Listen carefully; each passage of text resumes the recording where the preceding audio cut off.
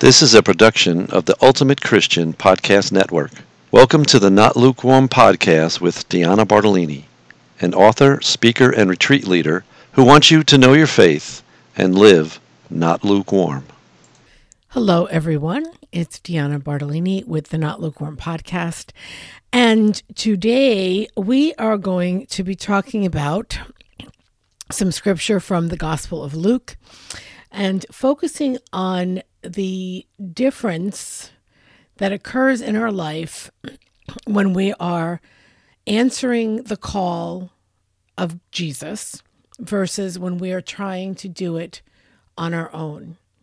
And really to focus on how there is a big difference between our human potential, our possible lack of human potential, and then divine fulfillment.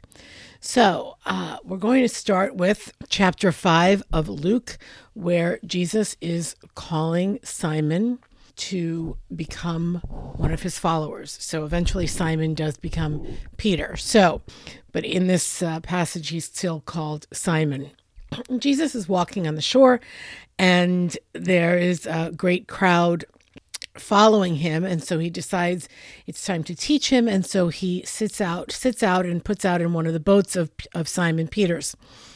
And after he's done speaking, he says to Simon this is chapter 5, verse 4. I'm going to read this passage. After he had finished speaking, he said to Simon, "Put out into deep water and lower your nets for a catch." Simon said in reply, "Master, we have worked hard all night and have caught nothing, but at your command I will lower the nets." When they had done this, they caught a great number of fish, and their nets were tearing. They signaled to their partners in the other boat to come and to help them. They came and filled both boats so that they were in danger of sinking. So I'm going to stop there, and I want to go back to this. Jesus tells Simon to do something very clearly. Put out into deep water and lower your nets for a catch. And Simon says, "Master, we've been at this all night. But, if you say we should do this, then I'm going to do it." Well, I don't know about you, but there have been times, not a lot of times, but a good handful of times, where I have clearly heard instructions of what I am to do. And I immediately think, well, is that really me, or is that God calling me? And if it's God, does he know who he's talking to? Now imagine this. So just like Simon, Jesus says to Simon, lower your nets because there's going to be a catch of fish.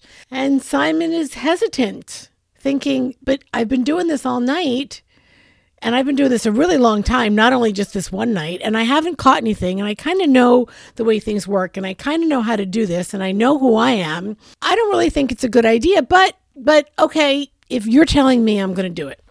Have you ever done that to Jesus? Wondering, Jesus, do you really know what you're saying? And then just hearing me say that out loud makes me pause and think, what kind of a person of faith says, "Jesus, do you really know what you're saying?" Of course, Jesus knows what he's saying. The problem is that we, unfortunately, believe more what the world says about us than what Jesus says about us. And so I think if Jesus is asking us to do something, we should do it, because he's not going to ask us to do something that is not possible for us to do. And here's why. We may lack all sorts of human potential. In the Old Testament, a wonderful example of someone who felt a big lack of human potential was Moses. I can't go talk to Pharaoh. I stutter. I'm old. I'm not going to have the right words. I can't do this, God. I can't do this.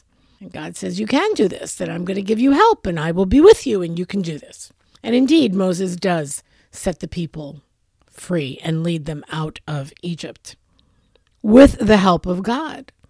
And so if Jesus calls you to something, if he's calling us to something, he's not going to call us to it and say, bye, see you later, have fun.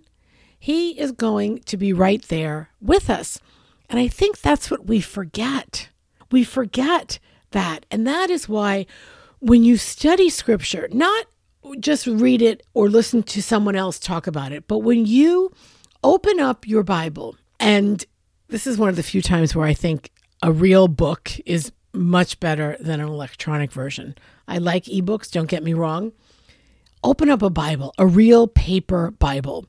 Open it up and look at it, and you're going to find that there is truth in there that's going to help you live your life. Last episode I talked about courage. Where do we get courage from? Well, we can get courage from the scripture, and this is another example, all right? So Simon puts out into the deep and catches an overabundance of fish. This is what I love about Jesus. When we follow him, he doesn't just say thanks. He gives us more than what we expect. It's an overabundance. It is a divine fulfillment, right? Of whatever it is, the action that he's asked us to do. Earlier on in Luke, there are a couple of other big examples of this sense of divine fulfillment. In chapter 1, when the angel says to Mary, God wants you to be the mother of my son, she's confused. She does not know man. How is this going to happen? But when she says her yes, there's a divine fulfillment. Same thing with Elizabeth, because how on earth is Elizabeth going to conceive? Because she and Zechariah said yes, and she was able to conceive. As it says in verse 137 of Luke, nothing is impossible for God. Nothing is impossible for God. And I want very much to have a faith that says not only is nothing impossible for God, but nothing is impossible for me when God is on my side. That's what I want to take away when I read the Word of God, when I read about this overabundance of fish that Peter catches and that he has to share. He has to call his friends to come and help him because he cannot do it by himself.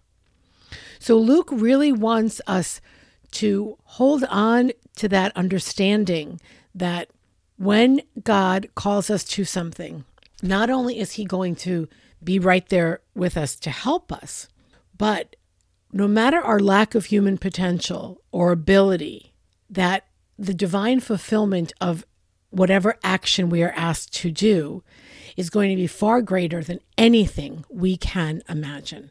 Far greater than anything that we can imagine. And so we're only going to know that, though, by two ways. And again, I said it earlier. Spending the Word, by spending the time in the Word, reading it and letting it soak in. And we don't have to read pages and pages and pages every day. 4 or 5 verses.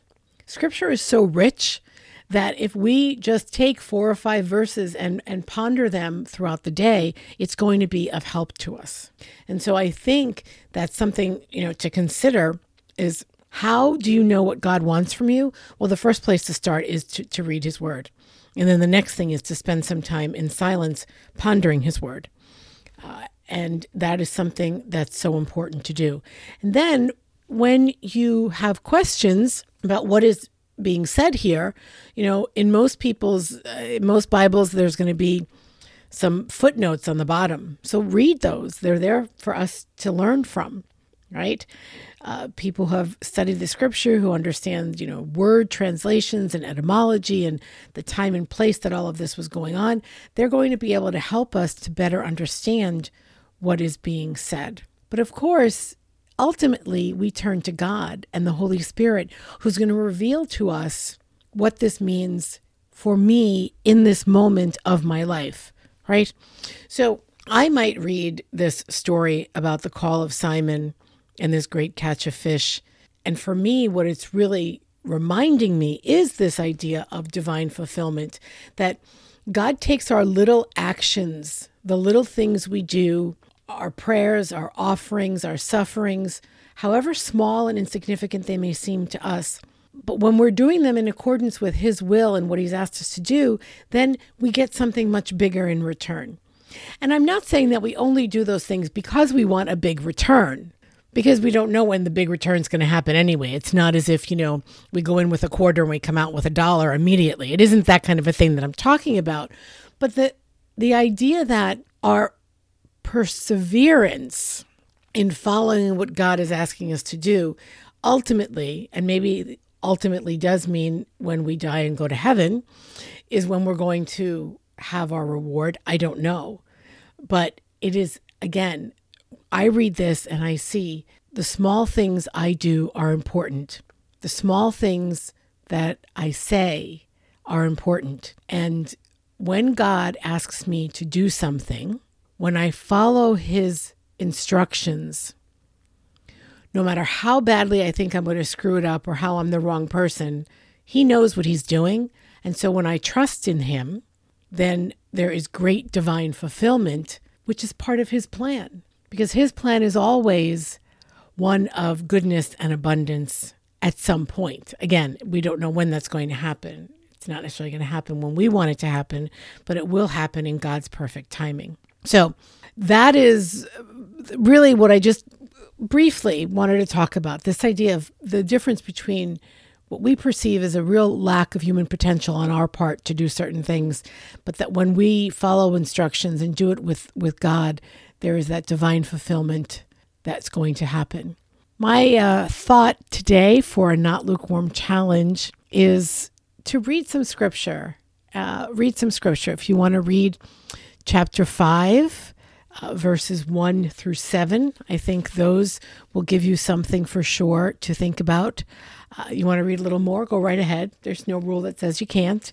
I also think reading the very beginning of Luke's gospel, Luke chapter 1, is a beautiful chapter to read, and that covers the angel going to Zechariah, the angel going to Mary, and then also the visitation between Mary and Elizabeth, includes the beautiful Magnificat of Mary, and then the birth of John and Zechariah's canticle. So I wouldn't read all of that in one sitting. That's Luke chapter 1, verses 1 to 80. Definitely break that up into a couple of sittings. And really, what does it say about the difference, again, between a perceived lack of human potential and divine fulfillment? So that's my challenge to you this week. Go ahead and dig out that Bible and dig into the Word, either chapter 1 of Luke or Luke chapter 5, verses 1 to 10. Have a wonderful week. And if you have any questions about Scripture or ideas for topics, I would very much love to hear about it. And if you want to learn more about the Gospel of Luke, there is a study available on the Live Not Lukewarm website, so you can drop in there and take a look at that as well. Have a great week, everyone. God bless you. Thanks for listening to the Not Lukewarm podcast, a production of the Ultimate Christian Podcast Network. If you like this podcast, please subscribe or tell a friend or leave a review. You can find all show notes and links on notlukewarmpodcast.com. That's also where you can find links to follow me on Facebook, Instagram, Twitter, and Pinterest. If you have a topic that you'd like to learn more about or want to tell me how the Not Lukewarm Challenge went this week, please send me an email at dianabartolini@mediaangels.com.